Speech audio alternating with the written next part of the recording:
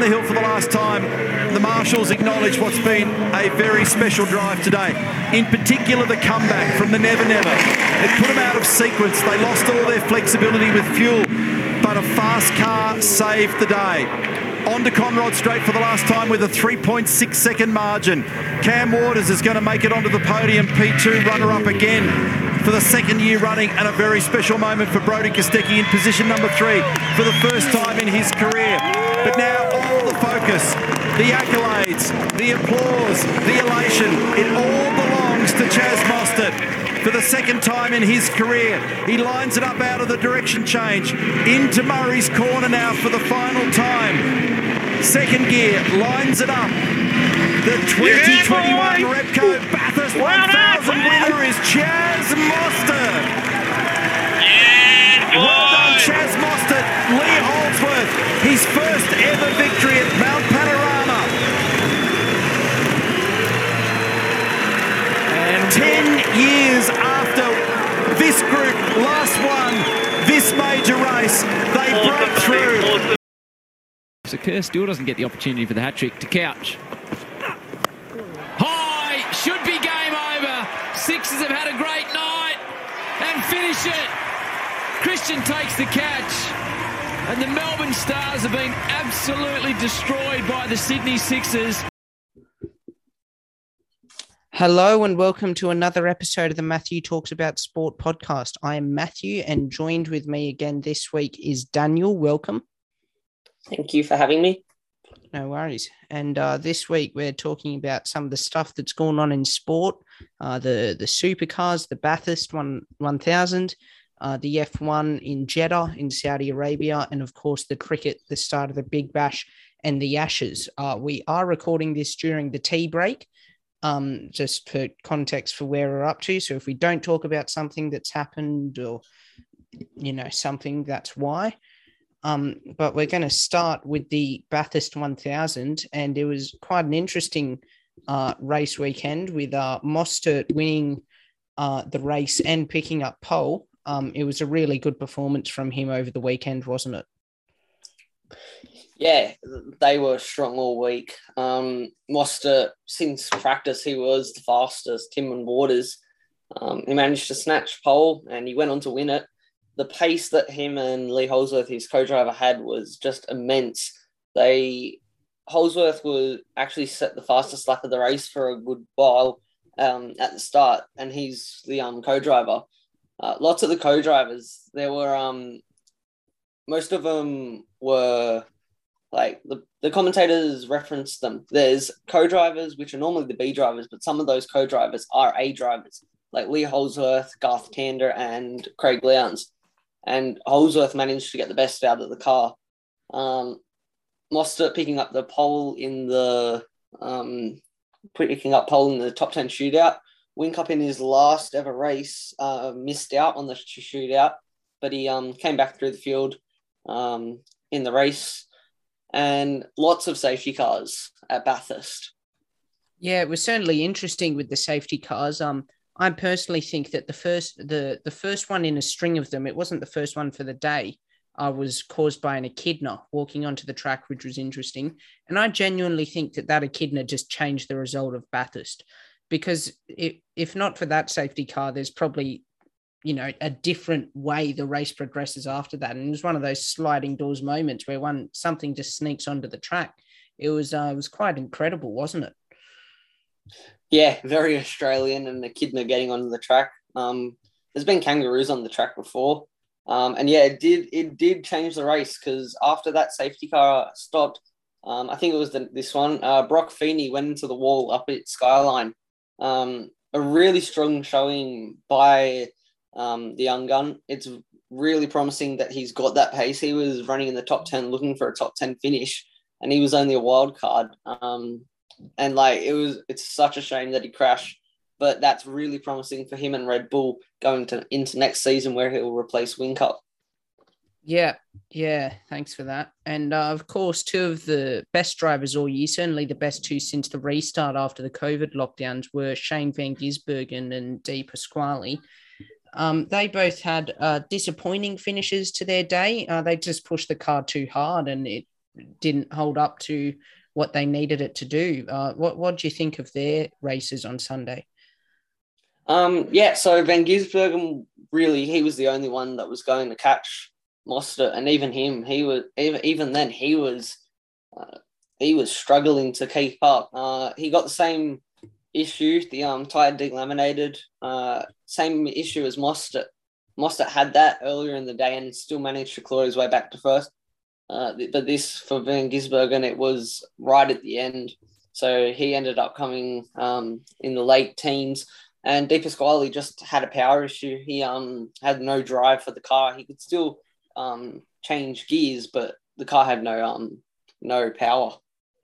Yeah, certainly disappointing races for them, but they can both look back on the season they had with joy and delight, and they can push forward to next year. And the last thing there is to talk about from Bathurst was Jamie Whincup is now gone from Supercars until the next Enduro Cup, when he'll be a backup driver. But he's retiring as a main driver. He's focusing on, I think he's retiring from racing altogether. He doesn't compete in any other series, and he certainly finished well, coming fourth. Definitely could have been higher if not for the double stack. What do you think of his race? Yeah, it was really good. He came from 11th on the grid with Craig Lowndes, the dynamic duo. He clawed his way up into the top 10. Then they had a double stack, which was unfortunate. But then he managed to get his way back up to fourth. The team really wanted to give him a final send-off with a podium, but it'll be okay. This week, Whincup was given 2 awards. One was that he was accepted into the Hall of Fame for drivers, and the other one is he got the driver's driver, which was voted on all of his peers. He goes out as a champion. I think he's the GOAT of supercars. Over 100 wins, 7 championships. It's a shame that he didn't get that final one, but Giz has had such a good grip on the championship. And he'll go into next year with like this absence in his life, but he's also going to become a father. He's still there. He owns the team pretty much. He doesn't own the team, but he's taking over as with Roland Dane for the, being at the track as team boss. And he'll be back for the Enduros as co-driver for either Shane or Brock. But yeah, his career has been very dominant, and he's definitely the GOAT of supercars.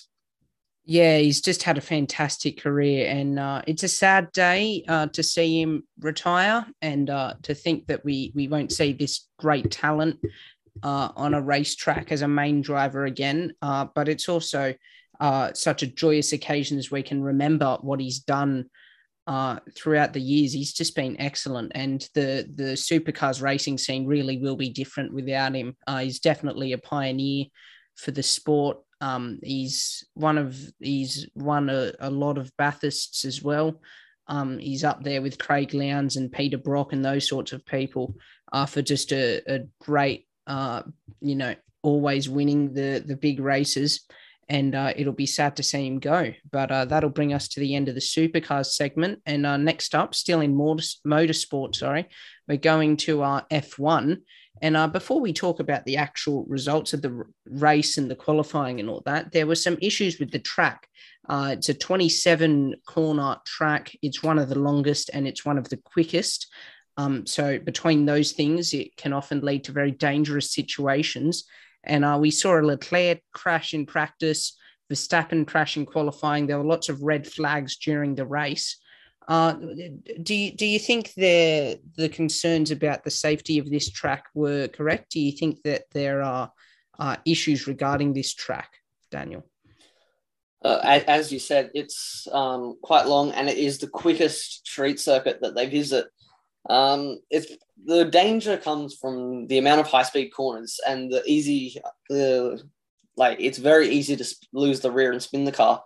Lots of the red flags, 2 of the crashes were from a restart. And that's when the drivers are going for it, trying to They're trying to take places and all that.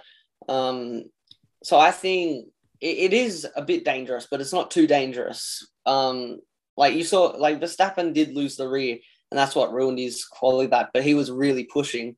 You would have seen like Bottas, Ricciardo, Gasly, or most of the drivers, they didn't crash. It was just like when it got really picky and trying to make moves. The only crash was Mick Schumacher in the race where he just lost the rears, which had happened earlier in practice. So it's a bit dangerous, but it's not too dangerous for them not to go back. Yeah, and I mean, as a selfish fan sitting on my butt from home, the danger's a bit entertaining, to see these drivers just drive and getting so close to just crashing and injuring themselves, but they just push on and keep going. It's definitely entertaining, if not a little scary and dark. But now let's get into what actually happened. So in qualifying, we mentioned that Verstappen had a crash, but why don't you tell us about what happened in the qualifying sessions on Saturday night? So quali, Hamilton and Bottas had a front row lockout while Verstappen was in his final and last run. Verstappen's last run, he had 2 purple sectors. He was going to go to the top. But he just carried a bit too much momentum into the final banking corner, which was the hairpin. Got into the power a bit too early, and the rear right just went into the wall. I think he broke the suspension or the wishbone, which put him out of quali. So it was a 1-2 for Mercedes, and Verstappen started third. And yeah, that was the top 3 for quali. Yeah, it was certainly an entertaining quali. I was watching it on my phone, just the highlights the next day, and I didn't know what was going to happen. And I was watching it, and I personally hope Verstappen does win it. I like seeing a new guy win something and the underdog win, especially against a 7-time world champion.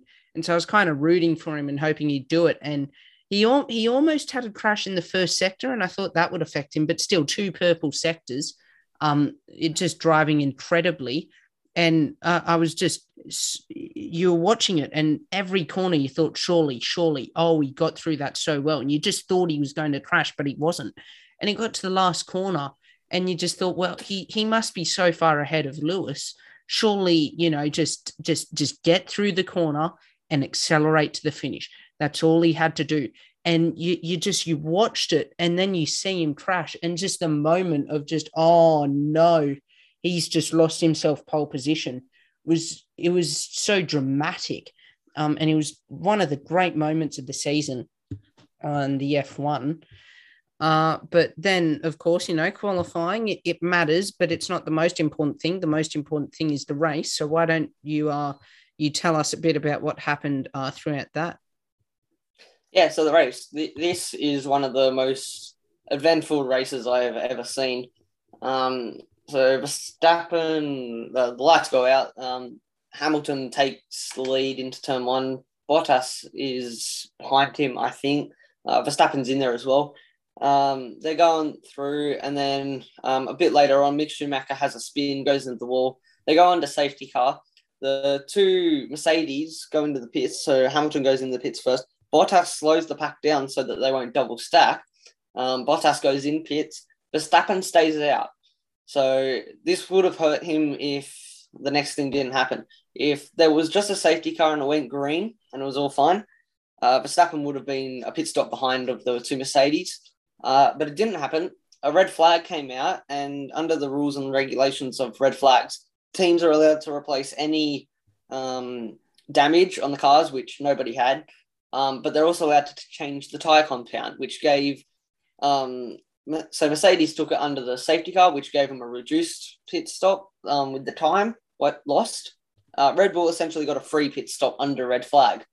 So that all happened. Then we had the restart. It was Max and Hamilton 1 and 2, I think. They go off and they start off. I think Verstappen probably led into it. Then Verstappen and Hamilton. And Ocon Hamilton came up too, didn't he? Yeah, Ocon came up as well. Then like it was very eventful. It's all very clouded. And then Verstappen and Hamilton came into the turn one. They made a bit of contact. Verstappen maintained a lead. This was after the second red flag, because there was a second red flag. Ocon had a shot at Hamilton off the first restart, which ended up with Verstappen. It ended up with some contact. Verstappen was second, and Ocon actually took the lead. And then there was another red flag because Sergio Perez made contact with Leclerc, taking out Perez. Mazepin got taken out, and so did George Russell. But Michael Massey, who was the F1 director, offered Red Bull to take, because Verstappen had caused a little incident with Hamilton.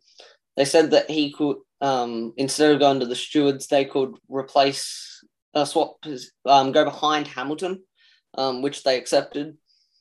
That so got Verstappen going. Started at P3 at the restart behind Ocon and Hamilton. Yeah. When if no incidents happened, he would have been ahead of Hamilton. Yes. Yeah. Okay.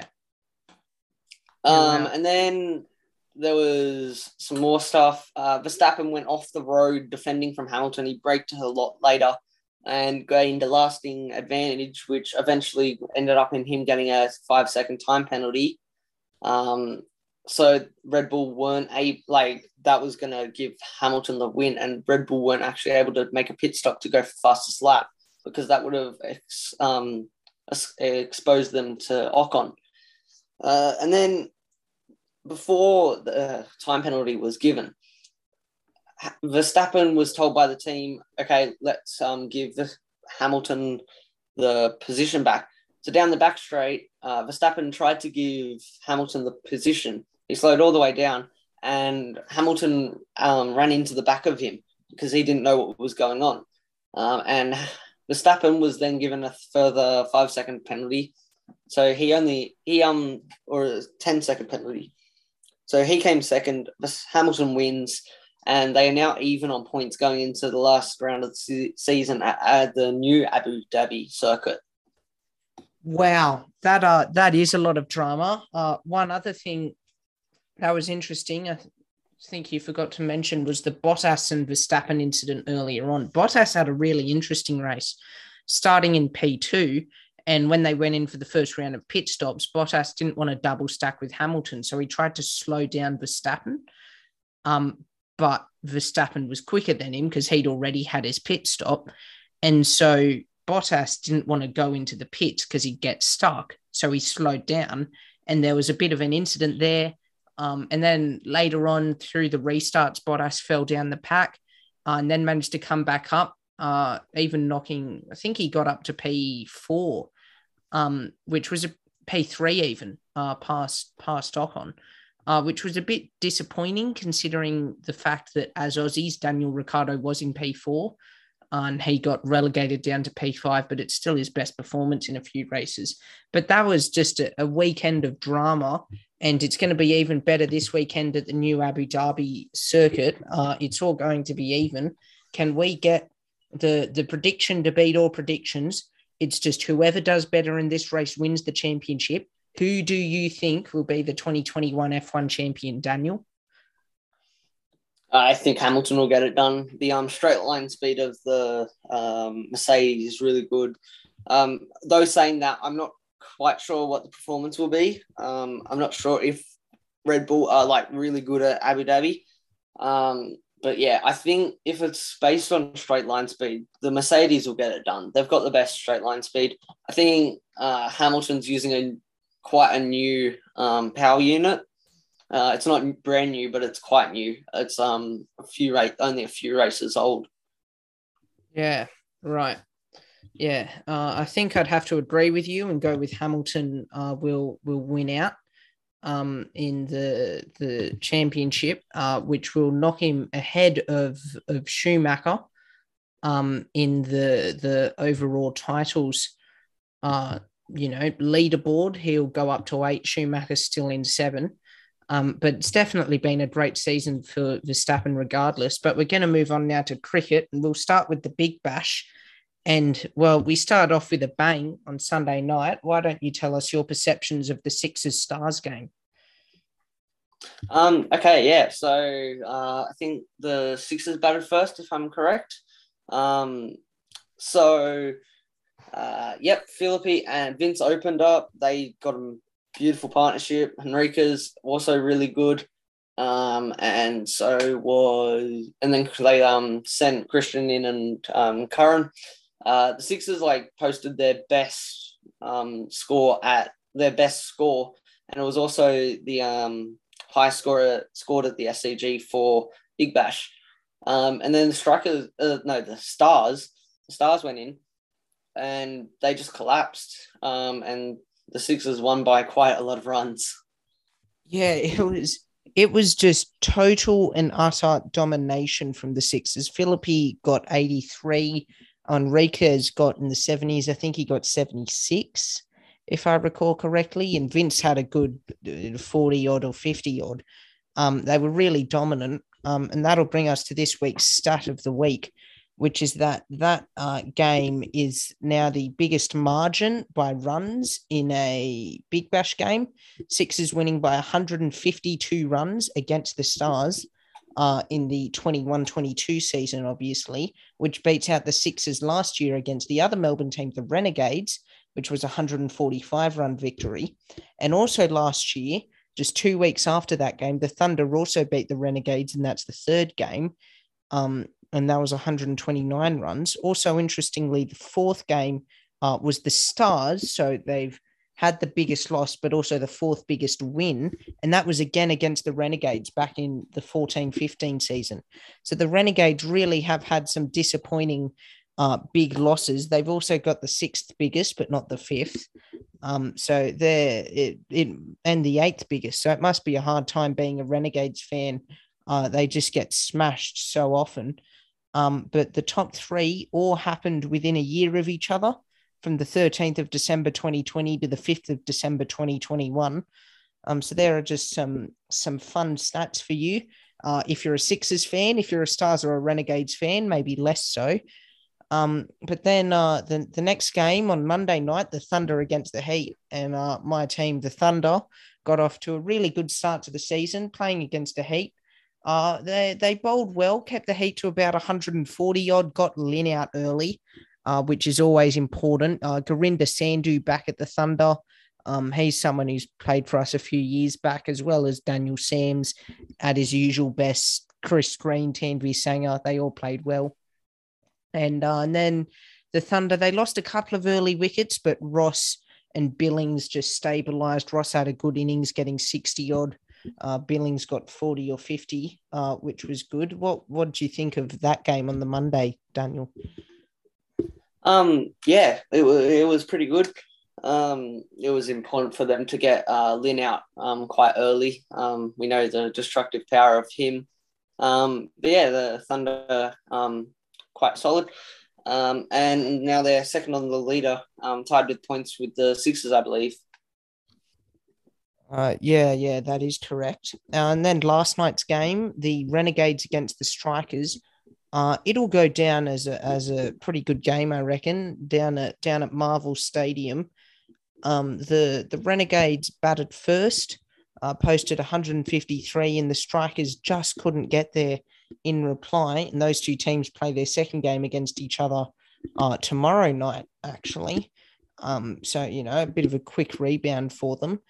But that it was a really entertaining game. For one main reason in particular, which was one of the best catches we have ever seen, from Jake Fraser McGurk on the boundary. It was just smashed, and it looked like it was going over his head, and he just put out one hand really far back and managed to keep it within play. Did you see that catch, Daniel? And it was certainly a spectacular one, wasn't it? Yeah, it was one of the best catches. He just stuck his hand out for hope, and he managed to take it, and then quite a nice celebration. But yeah, it was a good hit, and it was going to go for 6 anyway if it wasn't taken. So really good catch. Yeah, it was. And looking forward in the Big Bash tonight, there's 2 games. The Hurricanes versus the Sixers down in Tassie. It's the Hurricanes season opener. And then the Scorchers play their opening game against the Heat as well over in Perth. So those 2 teams get their first games in. The Sixers and Heat get their second game. And then the Strikers play the Renegades tomorrow. Like I said, that'll be in Adelaide. Stars and Thunder on Friday night at the MCG. So that'll bring those teams all up to 2 games. And then the Sixers play the Hurricanes and the Scorchers play the Strikers on Saturday night. That is a double header, so you might want to check that out. Sunday, Thunder play the Stars. Monday, it is Heat Renegades. Tuesday, Hurricanes Scorchers. And then next Wednesday, we'll talk about all those games. But there's certainly a lot to look forward to next week. Double headers between the Strikers and Renegades, the Sixers and Hurricanes, the Thunder and Stars. It's going to be interesting to see if the Thunder can beat the Stars like the Sixers did. Are there any of those games that particularly stand out to you, Daniel? I think they'll all be quite interesting. We'll get a sense of which teams are really on top in the next week or so. So yeah, all of them will be quite interesting. Yeah, but now we're going to move on to the Ashes, which is, of course, started today up at the Gabba. As we speak, they are in the tea break and there's a rain delay, so it's extended for a bit. But we can talk about what's happened so far, and it was just the perfect start for Australia. But before we get into the actual gameplay, shock selection choices from England in quite possibly the best pace pitch in Australia, and Stuart Broad and Jimmy Anderson aren't playing. What do you think of that decision, Daniel? It's a big decision. Broad and Anderson, quite 2 of their really good bowlers. I was surprised. I was looking for Broad, and it flashed up, the scorecard flashed up on the screen, and I saw that he wasn't there, and I was quite surprised. Yeah, but now into the actual game, and the first ball is one of the best balls I've seen. Mitchell Starc bowling an in-swinger, just gets Rory Burns out around his legs. This is, of course, Rory Burns' Ashes debut and debut in Australia, so that's a really poor way to start. It's just one of the great balls. Don't you think that was really good? What are your thoughts on that, Daniel? Yeah, the amount of swing the Starc was able to get for it to go around his legs and take out leg stump, really good way to get Australia off to the season. And yeah, it was really good. He always gets quite a lot of swing, and it was a perfect delivery. Yeah, and of course, the other major fast bowlers, Josh Hazlewood and Paddy Cummins, they both had fantastic innings as well. Hazlewood got out Milan and then Root, and he got 2 really early wickets, helped get us up on the front foot at 3 for 11. Before Cummins chipped in, he got it to 4 for 29 in the 13th over, and eventually Cummins got a 5 for. They both had really good innings, didn't they?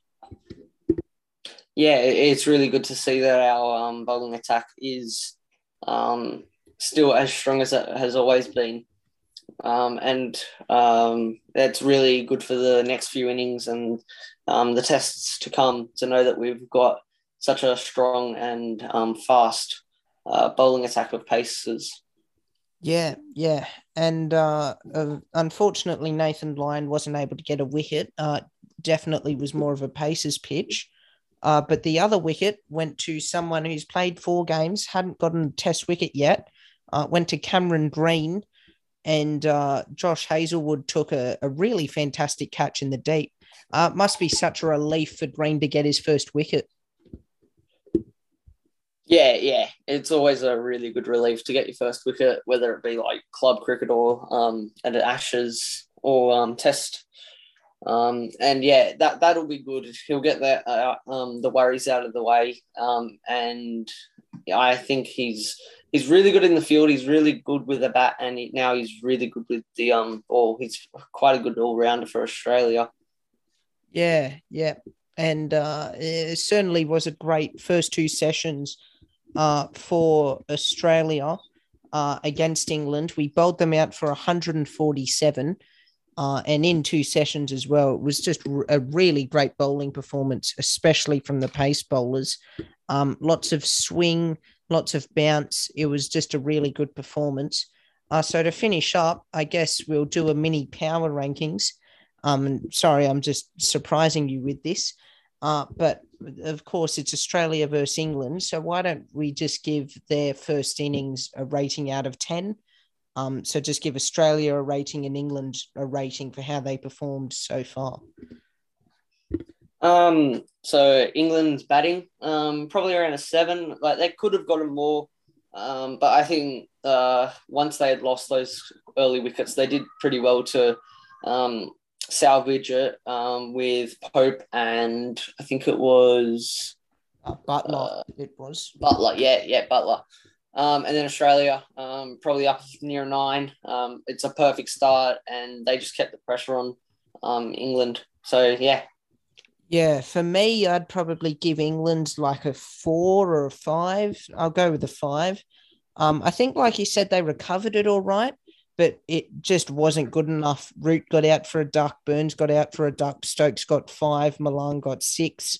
Hamid had a decent innings, getting to 25. He batted a bit like Pujara. He was able to kind of steady the tide a bit. And, Pope and Butler went all right, but they needed someone to stand up. And unfortunately for them, no one did it for that long. And from an Australian perspective, I think I have to agree with you and give them a 9. It was just a perfect bowling performance. But do you have any closing comments for this week's episode? It's going to be interesting to see how the test plays out, the various Big Bash games, and definitely going to be interesting to see who takes out the World Championship in F1. Yeah, I think that sums up the next week pretty well. It's going to be exciting. You should all check it out. It'll all be on KO. The F1 is exclusively on KO in Australia. It's also at 1 a.m. on Monday morning. The test match, that's on 7 or on Fox or KO. It'll start at 11, go through to around 6 or 7 each day. You can just sit yourself in front of that. And the Big Bash will be around 6 or 7 o'clock each night. So you should check that out. But thanks for joining me, Daniel. Thank you. And thanks to the listeners for listening to this episode. And please follow us on Instagram at MTA Sport Podcast and keep coming back to the Matthew Talks About Sport podcast.